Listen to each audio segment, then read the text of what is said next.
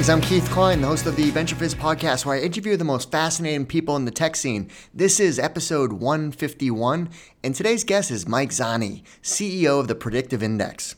Let's face it, your company is only as strong as your team, and Mike knows this firsthand. As a former Olympic sailing coach, you can't compete unless you have a winning team of people that mesh really, really well.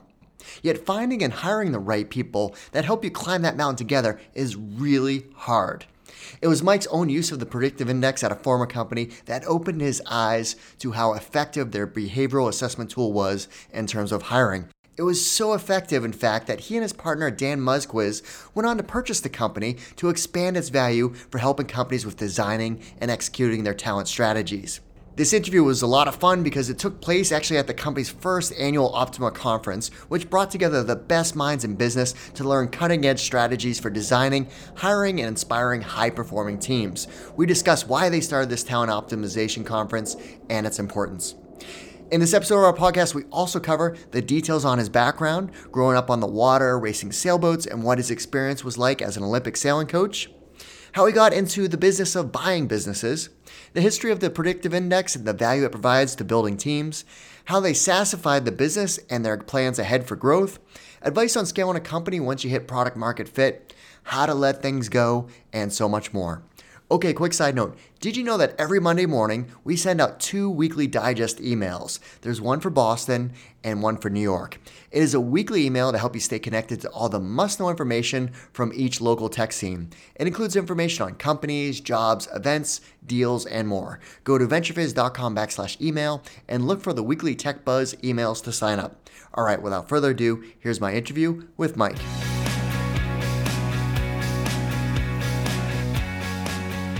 Mike, thanks for joining us. Oh, it's great to be here. Thank you for having me. So we're recording this podcast on site at the Optima conference, which is the first year that the Predictive Index has put on this conference. And I got to say, hats off to you and your team, because this conference, high energy, great speakers. I saw Billy Bean this morning talk about the analogy of baseball and talent and how that applies to our industry. So just kudos to you. I've been blown away. So what prompted you to even start a conference? Well, talent optimization is, we host it at PI, but talent optimization is bigger than we are. Talent optimization is, a lot of people have been doing it for years, where they really feel that they can take a company strategy and manifest it in the form of talent and people. So many people don't do this. They wing it or have no talent strategy. I like to say, every CEO has a strategy, some good, some bad. They also have a financial plan, but none of them have a talent strategy to tie together. And strategies don't execute themselves. People execute strategies. So this was Optima is pulling 800 people together who sort of share this vision and want to learn from each other. Mm-hmm. And hopefully this is the nucleus of spreading the word on talent optimization, because it needs to change. Hiring people, an unstructured interview from a resume, or bringing bias to bear in how you manage or how you hire, how you formulate teams, is a train wreck. So we're really trying to create a movement, and our team's done a great job to bring energy to the first one. We're thrilled with the attendance, and we hope to triple it next year. Small number. I went on record with that too. Well, David Cancel's speaking later. He's been on the podcast, and he's got that same we're this is tripling big. It. Yeah, this is triple. I get to interview him. I saw that. That's going to be fun. He is amazing. Well, let's rewind the clock. So talk about your background, because you've got a really interesting background as far as even going back to what were you like as a kid, and kind of bringing us through your younger years. I was really fortunate to be brought up on the water. Sort of 3 days after I was born, they threw me in a bassinet, put me on a boat. Wow. It was, my dad was in the Coast Guard, and everything was more fun to do on the water. But I was given an opportunity to sailboat race as a small kid, and was pretty good at making a sailboat go fast. So that colored the entirety of my childhood of trying to figure out how sailboats go fast. But it led me to some different paths. Like, I went to the Naval Academy because maybe a sailor wants to be in the Navy, and I was a Naval Academy dropout. Interesting. Wasn't for me. Landed in a good place, landed at Brown, but was on the sailing team there. We won a national championship sailing, and I tried to get my degree to work for me. I was a geochemistry major, worked as an environmental consultant. Mm-hmm. But that wasn't a passion. There was no passion like sailing. So I went back and I coached sailing to put food on the table. And through a meandering way, next thing I knew, I had 12 coaches working for me at this little sailing school. Okay. So there was some entrepreneurship there. Mm-hmm. It wasn't a great business, but it wasn't a great business model. But there was a lot there. I had so much demand for the sailing services that I pulled in other coaches to fulfill it, and I ended up getting to coach in the '96 Olympics with some just fantastically talented athletes, but who were quirky. What do you think that experience taught you? Working with that elite level of an individual that's on an Olympic team. The thing that got me the job in the Olympic job, 1996 Atlanta Olympics, is we took a micro team of 4 boats, each with 2 people. And sailing has this weird thing. There's only one representative per country. But the boat that I was coaching had a male representative and a female representative, 2 per boat. So we got a Canadian team to join us. So we got a female Canadian team and a male Canadian team. So we had 4 identical boats with all sharing the same coach, which was me. We normalized our boats, and so every measurement on the boat was perfect. So when someone says, I'm in setting 8, everyone knew. Mm-hmm. And we went to a private training location in Wrightsville Beach, which had the same conditions as Savannah, which is where the Olympics went. Mm-hmm. And we trained there for 9 months and shared every piece of data. And 3 out of those 4 boats made it to the Olympics, which was just fantastic because we just crushed everyone with our own little private training thing. So because 3 of my 4 athletes made it, it was like I was either going to be on the U.S. coaching team or the Canadian coaching team. Got it. Okay. Now, eventually, you did go back to B school, so you went to HBS. So what was the decision there? Well, after the '96 Olympics, there was a sailboat manufacturer who asked me to join them. They were doing an acquisition, and it was a small company with $2 million in revenue buying a big company with like $7 million in revenue. Okay. And they bought we bought Sunfish and Laser. You may have heard of the Sunfish. Mm-hmm. It's a pretty famous product and boat. And we did a roll-up of the sailboat industry. And it was the first time since sailing, business was as exciting as sailing. I was like, there is a lot here. Mm-hmm. And unfortunately, the sailing industry doesn't have a lot of great mentors. It's a lifestyle business. So there are some people who've made a lot of money and come back to sailing because they'd like to do this in their retirement. Or there's some people that are in the industry who couldn't find their way out. And I actually it was the coach from the Naval Academy that was a friend. So I dropped out of the Naval Academy. I remained friends with the coach. He said, get out while you can of the marine industry. Right. He says, you like business, go to a business school, and get out of this marine industry. You're, 29 years old, just boom, get out. And I did that, followed his advice, and applied to 3 business schools, and actually got rejected from 2. And it was just sort of like no one wants me with a quirky background, right? Because they're like sailor, sailing coach, sailboat manufacturer. I don't get it. Yeah. So just most business school applications, you just got to be who you are, right? So when I've talked to people and asked them what advice would you give to someone who's applying to B school, one of the elite programs? They're like, well, I applied the first time and I didn't get in because I was trying to make my application sound too much like I wanted to get into the school. Whereas the second time around, I just was myself. So I would think someone would look at your experience as very unique and driven, that someone in B school is going to succeed in no matter what program. Yeah, I mean, I thank the Harvard, selection committee for wanting to add a little weirdness to their population. And it's a big class. There's 950, so maybe they had the room where the other kids didn't, or the other schools didn't. But to think I got rejected from 2, but again in a Harvard business school, so I've got some luck on my side. I was myself, and I was passionate about what we did, but that was sort of a big change. And I went to business school to learn. I read every case. A lot of people, there's 650 cases if you count them up, give or take a few. And I never went to class without reading a case. And it's because I was really trying to figure out, what is this business thing? Mm-hmm. And a lot of I met my wife there. She's like, I think I read maybe a third of the cases. She didn't go there for the same reason. Right. Yeah, it's usually 2 years to kind of study, learn, but also to figure out like your future and embark on a different path potentially. She was a Bain consultant. She already knew all this stuff. All right. You know, like I didn't. I Right. was coming from the marine industry. I knew boats, you know, Right. and manufacturing and a little bit about marketing. So I really went there to learn. Yeah. And Daniel, my current business partner, and I, we ran into the search fund model. And I literally had an epiphany. The day the search fund case was taught, it was, holy crap, you can buy used companies with other people's money and put yourself in charge. I'm like, that's what I want to do. So you figured that out at B school? At B school. It Wow. was like in one day, the case. You Okay. know, it was incredible. So that's what you did right after? Like, so what was right after HBS? No, I took a job, and I took the best job I could get, but I mostly did that for a signing bonus and for some debt payment. I wanted to pay down some debt before, because buying a used company with other people's money means you go lean. Yeah. You know, there was 2 years where we really didn't pay yourself. Yeah. You know, so it's just barely paying debt load and living on mac and cheese.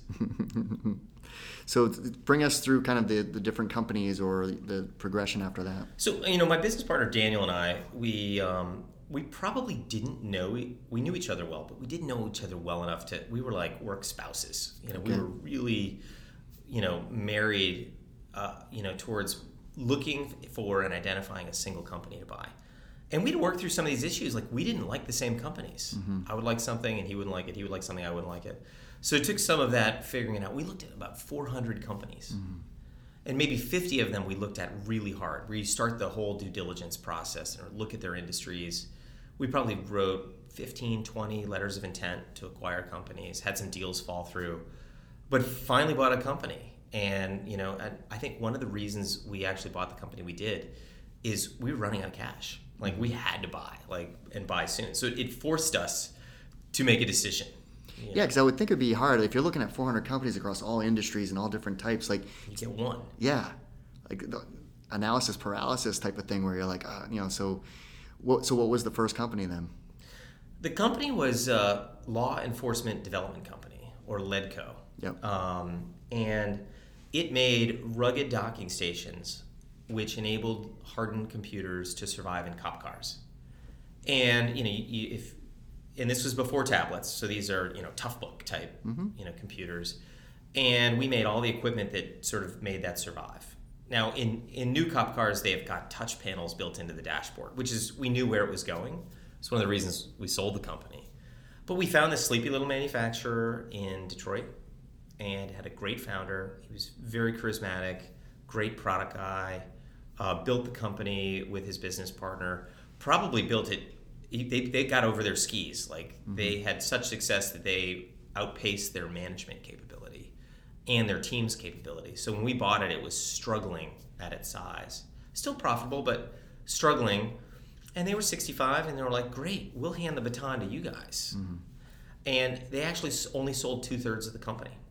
So we cashed them out 2/3. They left some in. And we were proud. We made them more money on their 1/3 5 years later than they made on the original bite of the apple. And they hug us when they see us. They're like, you guys killed it with our old company. And they were happy that we were able to sort of reinvent it and keep the brand. Yeah. So how did you know to go in as operators and, hey, this is such a great opportunity to market, and then to revitalize or reinvent or whatever you end up doing? Like, how did you know how to turn that around? Well, we had a strategy, and I brought this up at the talk on Optima today. Like, we really struggled the first 2 years because the people that were there didn't fit the new strategy. We wanted to move faster and change things, and, you know, evolve the product, and, you know, be hungrier on sales. We realized, so there was we blew up some of the old sacred cows. Or, you know, we just sort of said, no, there's nothing going to be sacred. We're going to just go for it. And we changed the product. We changed the distribution system. We changed the sales team. We changed how we sell. And we assembled, there were 45 people there, and only 4 made it from those 45. Wow. Which we're not proud of, but those people weren't the right fit for the new strategy, and we made sure we made happy alumni, and they were successful in their new careers. But the 45 people that did stay, we ended up doing 4 times as much revenue with the same amount of people. Just getting people who really wanted to figure out how to make it scale. One of them's here today. Oh, really? Yeah, just came up, gave me a hug. It was awesome. That's awesome. So what was the outcome of that? We ended up selling that company to a strategic buyer, a company that also made police equipment. And I am proud to say that the old kernel of our business, Ledco, is still their growth engine. They make a ton of rugged docking stations, and I still to this day don't pass a cop car without looking inside to seeing whose equipment it is. Just my kids are like, "Why are you looking in a cop car?" I'm like, "That's what we did." It's what we did. Actually, we made these. We made some brackets for the U.S. Customs Border Patrol. So when you come into the country, you'll probably see a Ledco product staring at you, and they're taking a picture of your face. We made them so well that they're still there even 10 years later. That's awesome. So once the company was sold, so what did you do next? I actually worked for the combined company, working on the transition. Okay. We had commitment to our team, made sure that the 2 new companies would get combined, and we did a lot of work using the Predictive Index actually to understand there were different cultures. How are we going to take the acquirer, which was more top-down, authoritarian style of culture, and the company that we built, which was we pushed decision-making and budgets down. We wanted our team to nimbly make decisions, closer to the people who are in the game are spending the money, making the decisions. So you had this clash of cultures, and my job was to do the weave to get these 2 groups to work together. And I worked for the NewCo for 9 months, and I told the two brothers owned the acquiring company, great guys, and I said, listen, if we want to take this company to 100 million, I'm all in. I'll stay and keep crushing it with you. But if it's going to be 2 brothers who want their name on the shingle and it's just going to be, run it your way, right, I'll make sure we transition off really well and that our people are integrated into your organization to the extent. And at some point he's like, hey, we're going to just run the business our way. And you're like, great, I'm out. So I looked for another company to invest in. Okay. So what was next? Next, I'm from the East Coast, so from Detroit, I wanted to get back to the Northeast in some way, shape, or form. I found, actually it was a previous employee let me know of a company called ShapeUp, which is a wellness software platform. It was founded by 2 super creative entrepreneurs. They were med school students at Brown University, and during their first year of med school, they started a business on the side, which strikes me as like crazy and hard to do. Right. But they did it. They had the energy to do it. And the company got traction. So they took a leave of absence from Brown.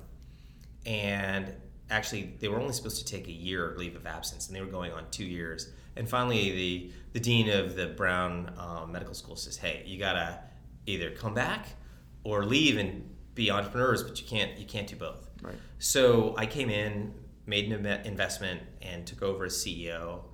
And occasionally those guys would come in because they still had a big ownership stake, and they're like, how's it going, Mike? And they would try and help out in their own way. But we had this really entrepreneurial company. There's only 11 people there, and we built it to basically 100 employees and had like a 10-fold increase in revenue. And actually, when one of the founders when he graduated from med school, he came back, worked for me for almost a year. And then I worked for him for 6 months, transitioning. He was a better CEO for this company. Because he's like, I dropped out of med school to found this company and change the world. Yeah. And he was a doctor, brilliant, very charismatic, knew the product better than I did. He was CEO until we sold it to Virgin Pulse. And this makes me thrilled, is a lot of our old management team in Providence is the senior management team for Virgin. So that team we built with talent optimization, or the kernel of it, is core to that new company, even though it's like 10 times the size. I was gonna say the combined entity was a great merger of a fit, because you guys were competitors, right? We were competitors, and then it went beyond. So Virgin bought ShapeUp, they bought Global Corporate Challenge, and they put 3 companies together. Then they became one of the big dogs in the space. Right. Then Marlin Equity actually acquired Virgin and Red Brick and put them together. They are by far the biggest player. Yeah. But they moved headquarters to Providence. Of all those combined entities, they moved headquarters to Providence, and core piece of that team is still there. And when I visit Virgin Pulse, I see smiling faces of people that I was like, I sat in on one of your interviews. It's awesome. Yeah, it's impressive how much they've scaled and built such a you know of Virgin? Yeah, we just did an office tour of their Providence headquarters on VentureFizz. So oh, cool. But cool. Yeah, and I've talked to their head of engineering for one of our Inside series. So. All right, so the Predictive Index. So that's why we're here, is to talk more about PI. So talk about the background, because there's a lot of history behind kind of, how it originated. So what's the background story? Oh, it's an amazing background story. I wish I got to meet the founder, Arnold Daniels. He was in World War II, Army Air Corps fighter, bomber pilot, and as legend has it. So this stuff, it's so long ago that some of this might be, it's historically accurate. Taking a life of its own. Take a life of its own. Yeah. So they were so successful as bomber pilots in World War II. The U.S. government started doing some psychometric testing on their crew to find out what makes you so successful, because they were trying to duplicate it. Mm-hmm. So he got interested in psychometrics. When he came back from World War II, he went to Harvard and MIT, worked with some of the great psychometricians that he could find in the New England area. Even worked with the founder of DISC. They talked about their different psychometric tools, and eventually in 1955, so 65 years ago, they founded the Predictive Index, and it was a small boutique little consulting shop that did psychometrics, and he built that up. And we were Daniel and I became clients in 2006 at Ledco, when we had a mess of a team, and we fell in love with the product because it really helped us understand people, how to architect teams, how to build and recombine, our organizational structure. So when we sold Ledco in 2009, we tried to buy the Predictive Index, mm-hmm. and they listened to us but weren't ready. Right. And in 2014, the only surviving child of Arnold Daniels, Elizabeth, we pitched her in 2009, but in 2014 she's in hospice. Mm. Unfortunately, she has no children, no one to give the company to. Mm-hmm. She told the then CEO, Nancy Martini, all things being equal, would love you to sell the company to Mike and Daniel. So, it's hard to make this stuff up. Right. Seriously, this was remarkable that they, at this point she's thinking about her father's legacy, not, unfortunately she has a month to live. So Daniel and I were approached by the trustee after Elizabeth had passed, and they were thinking about the estate, and said, hey, if you want to buy the Predictive Index, you can go for it. And so we did. And it was like our dream jobs. We could finally take the tools that we had fell in love with, and we were cobbling together a bunch of stuff. And we had the keys. We got to do it. We got to take this behavioral assessment and marry it with a cognitive assessment and sort of sassify it, because it was mostly pen and paper. Okay.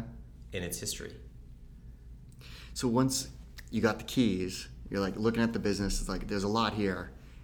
Talk about how you did kind of take what was a core asset and really start to build upon it, sassify it, technology enable, start to build a team and start to actually build a different structure, I assume, with the revenue model. Well, there were two massive core assets. One was the behavioral assessment itself. Mm-hmm. It was a really good product, quick and easy to take, gave you good results. You could have purchased that anywhere, though. There were other behavioral tools that would have been a good starting point.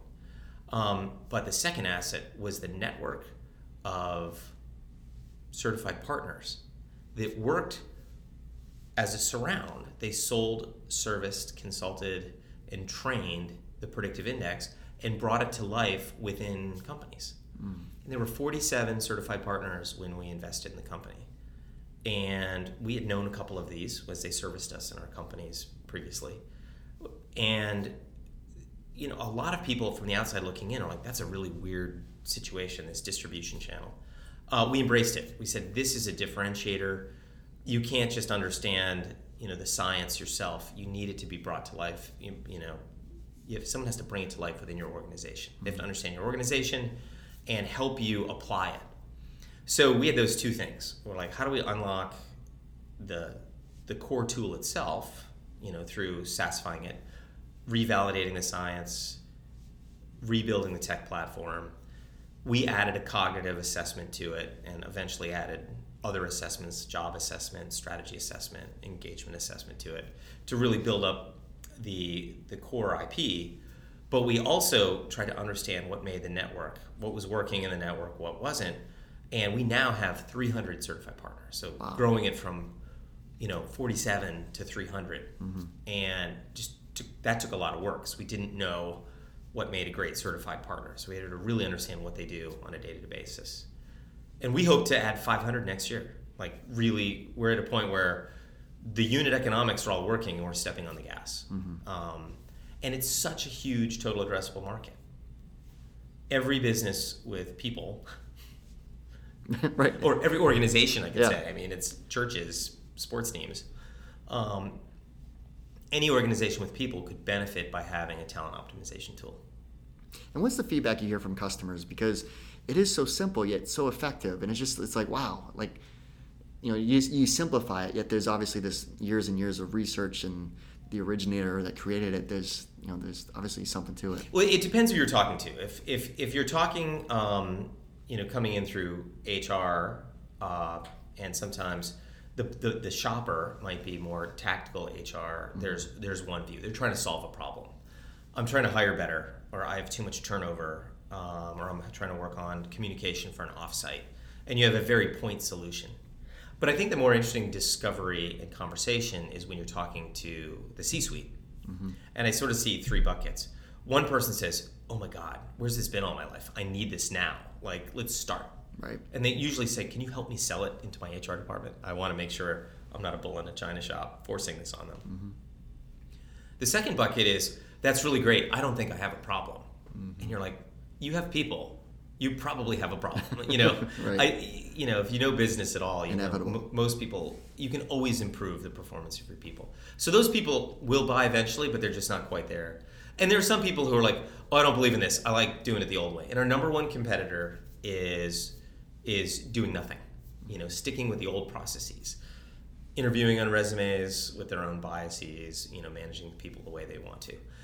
But fortunately, in the last 5 years, I've seen the ratio of the enlightened growing. People are really ready for something like this. And I think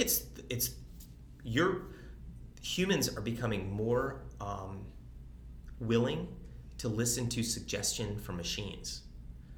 Like Amazon says, you're going to like these shoes. And you go, darn, I like those shoes. Right. And you're like, how'd you know I like those shoes? Or your phone says, I think you're going home. You should take this route. And you're like, I'll go wherever you tell me to go. I'm sure it's faster than what I would have come up with. So I think we're getting more accustomed as AI enters our life and suggestion and recommendation that we're going, okay, I'm ready. So let's talk about the platform now, because you've had some exciting announcements. So what's like, what can customers get from the Predictive Index now with the current state of the platform? Yeah, what they can get is one of the things we struggle with actually is there's so much there that if I gave you the keys to it, you could get lost because it's a very powerful tool. You're helping with people trying to design their talent strategy. You're helping people with hiring, which usually in best case you want your hiring strategy to come after the design. Are you trying to build a hospital where you're trying to do no harm, or are you trying to build a startup where you're trying to break the rules? You'll hire different people as a result of that. So you start with design, then coming up with a hiring plan. And key to hiring is, what are you hiring for? Like, you may have certain behavioral and cognitive capabilities and preferences, and are you a good or bad fit for your role? So you were a recruiter in a former life. Correct. My sense is, we could say, hey, this is a great fit for a recruiter. Are you a super fit or not for that job? Actually, recruiters often make great sales salespeople. Yeah. You're convincing someone about That's an what. intangible. So I thought I was going to get into software sales, but I had no sales experience. But that's what I ended up doing was recruiting. So They often have very similar sort of fits, but you're looking for fit for job in the hiring process. You're looking with manager and team, and you're getting fit with culture to make sure you're getting those things right. So you help people with the hiring process. Mm-hmm. Then you really help people with the inspire process. How do you make sure that people are really excited about the culture, about the teams they're on, working with their manager, and even interpersonal communications. Mm-hmm. So if you're my boss and you're a high-performing boss and I'm a high-performing contributor, but you and I want to kill each other, we got to work on that. Right. There's a lot to unpack, and how does the system can help you with that. And from that, so now you've designed, hire, inspire. What's left is you need a measurement tool, a diagnostic. So we measure performance, we measure engagement, and we measure the outcomes that come from it. So if you do the design, the hire, and the inspire well, your diagnostic improves over time. Right. And those are the key functions that the platform does. But again, I think you need to also look at our network, mm-hmm. the network of consultants who bring it to life. It really helps when you have someone like one of our certified partners come and understand your business, and they're a guide to get started through this journey. Because people don't go from 0 to 100 miles an hour on talent optimization in one day. Right. It's a little bit of a journey. Yeah. What's the current stage of the business? You raised capital. What was the decision behind that? Because General Catalyst is amazing VC firm here locally. They are that. Yeah. I mean, their portfolio is phenomenal. But what was the decision to raise venture capital funding and? Yeah, so when we bought the company in 2014, we passed the hat. We went to all of our old investors that backed Daniel and I and several companies, and we passed the hat and we raised the money in 2 weeks. But it was a group of high net worth individuals that knew Daniel and I. We had returned capital to them previously. They trusted us, but they also don't help us with strategy. Right. They're like, yeah, send me an annual update. And you call them and they don't call you back. Yeah. Great people, but they're not active investors. Right. They're very passive investors. Sort of 3.5 years in, we realized we had a tiger by the tail. Mm-hmm. This is a really great company. All the unit economics say, step on the gas harder. And we could have gone back and passed the hat again, taken more capital. But we said what we'd like to do is get some investors who would also want to sit on the board and help us suss out the really big idea. How do they help us? Someone who's scaled companies, 10, 20, 30, 50-fold, and who are really going to not only ask the tough questions, but help explore and brainstorm and what can I do? Who can I put you in touch with? And, General Catalyst was a great fit for us. They were local. Holly Maloney, one of the investors, she had been tracking us for 2 years and was really into the product. Mm-hmm. She had worked at a previous VC fund, and they were a client.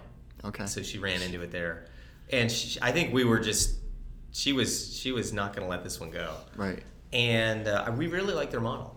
They use executives in residence. Mm-hmm. So we have two women who sit on our board from General Catalyst. Kirk Arnold, who is our XIR, and she's a 3-time CEO. And she thinks about our business like an operator. Mm-hmm.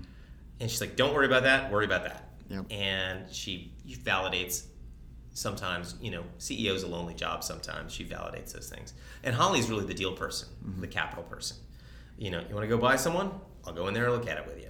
And it's nice having those two individuals sitting on your board. And they are thinking about the big idea every day.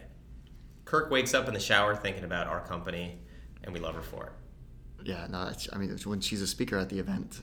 She is. At the conference as well. Yeah, so. she's moderating, and you watch that event. She's so much energy. She'll blow you away. Yeah. I just remember, so I started recruiting in 98. So, her experience, running companies, she just was one of those people. You knew her, yeah. I didn't know her personally, but I did, she was a name that you knew. If Kirk Arnold's involved, it's like, that company's going to do well type of person. So yeah, it's the wolf. Why didn't you say so? Exactly. Yeah. Nervewire, like CSC, I took we used to do a lot of professional services, so that's why I knew of her so well. But so what about the business today? You raised the capital, you've been building out the platform, customers. What's the current stage of the business, scale, growth, looking ahead type stuff? Yeah, so we're growing 30-40% a year, and we're pleased with that growth. We're really trying, and when you asked me the question, what can the platform do for you? And I said it's complicated. Right. We're really trying to simplify how someone like yourself could taste our product and just get started. Make it easier to get started. So we think if we can do that, we think we have the right product. It's just not easy enough for people to start using. I think if we could do that, we can look at 100, 150, 200% growth. Mm-hmm. Because, it's a huge market, and we really think we're ahead of our competition at building a rounded out platform. But when you build something that gets a little bit big, it can get complicated quickly. Right. So we have to do some hard work and hard decisions on how to make it easier for people to really understand it. We're also continuing to build out the network. We feel that there should be thousands of talent optimization consultants, and they'll start to specialize. You'll have some that are recruiters. You'll have some that are executive coaches. You'll have some that are management consultants who have a people centricity. You'll have some that are PEO organizations. Professional employers organizations. Mm-hmm. You'll have some that are recruitment process outsourcing. Right. We have some that are employment organizations, which often service through HR, through their membership. So we're taking a very diverse look at who can be our partner network. So it's creating a category around talent optimization, mm-hmm. building out the network, continuing to refine the product, and obviously, like all companies, selling like crazy. And what's the size of the team right now, and what do you plan as far as actual hiring for your team over the next year or so? We're about 210 employees, mm-hmm. and we did the last 2 years were pretty big build outs. Mm-hmm. I think we have another year of big build out, but we're starting to see scale efficiencies. The back end ERP system is gaining some efficiencies, and our business analytics and intelligence gaining some efficiencies. So, like all companies, it's sometimes you just do it with bodies. You throw bodies at the problem. But we're starting to see the scale efficiencies come on. I could see us being 400 or 500 people by 2022. And it depends if we inflect the growth the way we think it can. That all bets are off. That number will double. So if someone's an entrepreneur, they hit product market fit. Like, what advice would you give to that person on scaling and growing a company? Because there is a lot that goes into, you can have a great product, there's obviously a market for it, but scaling and hitting those, sales, marketing, customer success, all different functions that operate behind the company. Like, what advice would you give to an entrepreneur on that matter? Yeah, I think the way Daniel and I work, I carry the title as CEO, and he's president and chairman. We're really co-CEOs. Mm-hmm. It's not like I have more power than him or he has more power than me. It's just we run different parts of the business, and that because we trust each other, we like each other, we respect each other. I get to work on making the car go fast, and he gets to work on keeping the wheels on. And I would say that if you're an entrepreneur and your product and market fit are going and you're about to scale, it doesn't have to be an equal partner like Daniel and I have, but you need to build out a team of people that you trust. You need to let go of things and get because I don't worry about the wheels staying on. I let Daniel worry about that. And he likewise, there are certain things that keep him up at night that keep me up at night that don't keep him up at night. He goes, Mike's got that covered. Right. So you really have to build out the team that can take things off your plate to scale. Because if you're still making all the decisions and it's a trickle decision making up, you make decisions, trickle it back down, that doesn't scale and it's too slow. Mm-hmm. And I think if you've got to build out a world-class team that can do those things for you. But what advice would you give to people that do struggle with letting things go? Kind of the control freak type person. Fire yourself. Yeah, and don't sweat the small stuff, right? Because if you are so unself-aware that you can't let stuff go, you're going to limit your organization. I wouldn't. If I were a growth capital company or a private investor, I wouldn't back them. Right. And it's that is a catastrophic, weakness, that if you really can't let stuff go. And it can be a huge problem. Now, some people struggle with it sometimes. So if it's very situational, then honestly, I'm coaching them on saying, how do you identify when that weakness takes you out? Because you have to let go. I mean, Alan Mulally, he was the CEO of Boeing and then Ford. He runs the entire company on a single sheet of paper. Red light, green light, yellow light. Everyone gets 5 minutes. He runs, $80 billion of revenue like it's a 50-person company. Right. Wants to hear from everybody, but he lets it go. He goes, okay, let's hear from Europe. And then Europe's speaking for 5 minutes. All right, let's hear about, design and then manufacturing. You have to be able to let it go. You have to trust in your people, or you're not gonna get there. Yeah. It's going to be a rate limiting effect. That's like saying, oh, I just want a computer with, one CPU. They're like, why don't you have a cloud with 1 billion CPUs? Right. What about scaling culture? And obviously Predictive Index can help out with this, but some companies struggle with, okay, we are starting to really see success and we need to bring more people on board, and hopefully we are hiring the right people, but even scaling that culture can be hard. Like, what advice would you give there? It is hard. Scaling culture is hard. I mean, I think you really have to be very intentional with your culture. You got to write it down. You got to codify it. You put it up everywhere. A lot of people do that. And that works as a guardrail, that people are allowed to operate in that. I mean, my favorite part of that is when I see people in the hallway or hear them in the hallway when they don't even know I'm listening, talking about the culture. They're self-correcting it. So you're trying to create the values which are guardrails to that. We have someone, you typically, when you come into our organization, and this is not about our tools, this is about our interview process and our structure. We have one of your interviews will be it's called a Threads interview, which is, Threads is the acronym for our culture. And we practice and train on Threads interviewing to make sure people are a good cultural fit, and have a list of questions that we do towards that. And it's interesting, we had a Glassdoor review that was scathing, and they were like, that place is like a cult. And they were like, I thought I was buying in, but I didn't buy in at all. And it's sort of like someone slips through the process and then they sort of self-rejected. They were like, I don't like that place. It's too weird. And that's great. That's a great outcome for them and for us. They didn't fit in our culture. I do believe cultures will morph and modify over time. Daniel and I are very involved with the hiring process, down at least 2 levels from us, sometimes 3 when they're specialty positions. Jim Cook, CEO of, founder and CEO of Samuel Adams, or Boston Beer Company, he does every onboarding. He onboards every employee. That is unbelievable. It is awesome. And Daniel and I have started doing this. We're like, if he's done it and built 3,000 people, he tastes beer with them, which is cooler than what we do. But he really wanted to give them an appreciation for beer. But what we do is we talk to people on the onboarding process. Is, if we were you, if Daniel and I were you and starting this company, here's what we would do. Yeah. And that's really powerful. So we get to meet them, and then what we do is we do it on their first week, and then we do it 3 months later when they've settled down into a cadence that's not like they're like they've got their footing. Right. And we do another sort of, we call ourselves refounders. A little refounder meeting. 3 months in, and you get much better questions there. Right. Because they're like, wait a minute, I'm going Yeah. to call baloney on this. And it's good. It's good stuff. What about, like, one of the challenges I've seen with companies is you've got great individual contributors that are crushing their job, phenomenal, and the logical thing is to move them up into management, and then they're ineffective managers. How do you avoid that trap? Actually, we don't avoid it.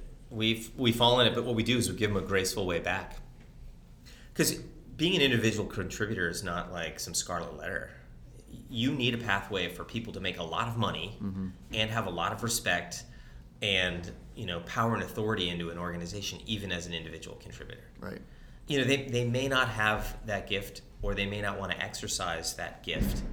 And we have people who have explicitly said, I don't want to be a manager. I want to be an awesome individual contributor. And you're like, great. Just that realization in and of itself is awesome. So we let people who've gone into management who thought they wanted to and then realize, I'm either not as good at it as I want to be, or I didn't enjoy it as much as I wanted to be, and we let them have a graceful way back. And it went back. I don't mean back down level. It's just a different role. And good companies should do that, because people don't know. It sounds good. You're like, yeah, I want to be a manager. Right. It's a better title, maybe. People, resources, and then they go, oh my God, you wake up in the morning, you have to manage people.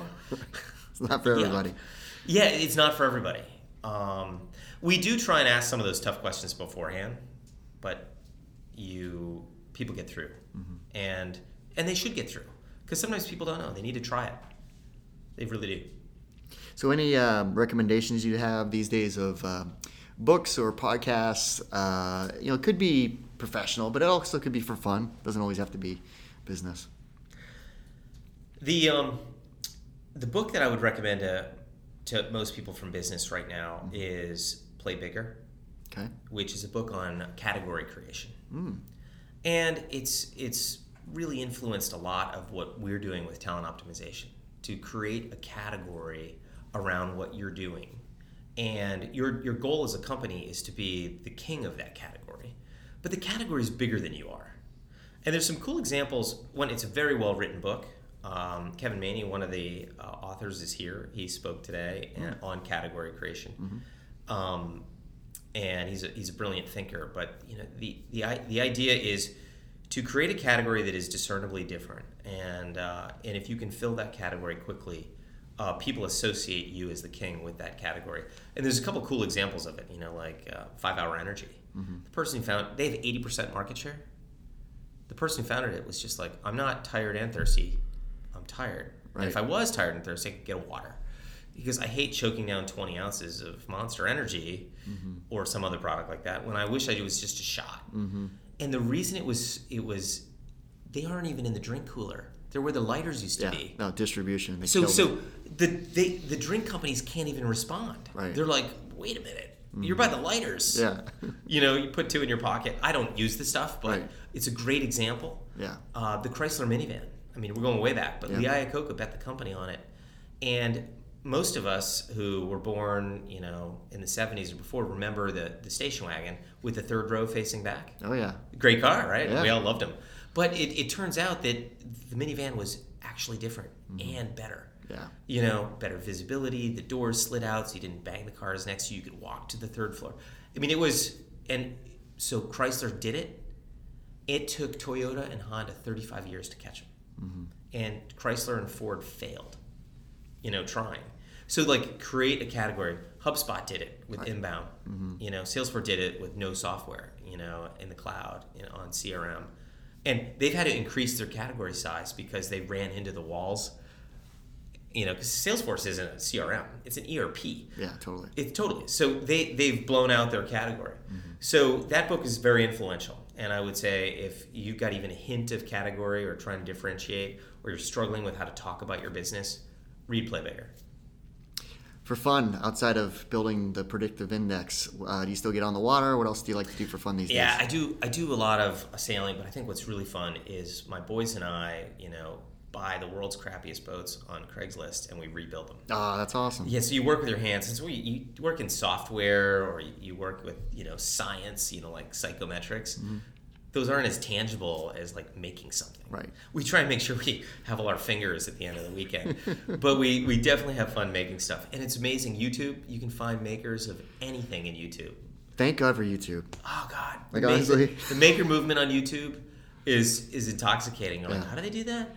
Oh my God, I'd like to do that. Yeah. I think I might be able to do that if I bought some tools. Yeah. I've been looking at YouTube in the hardware store going, I need this, I need this. Yeah.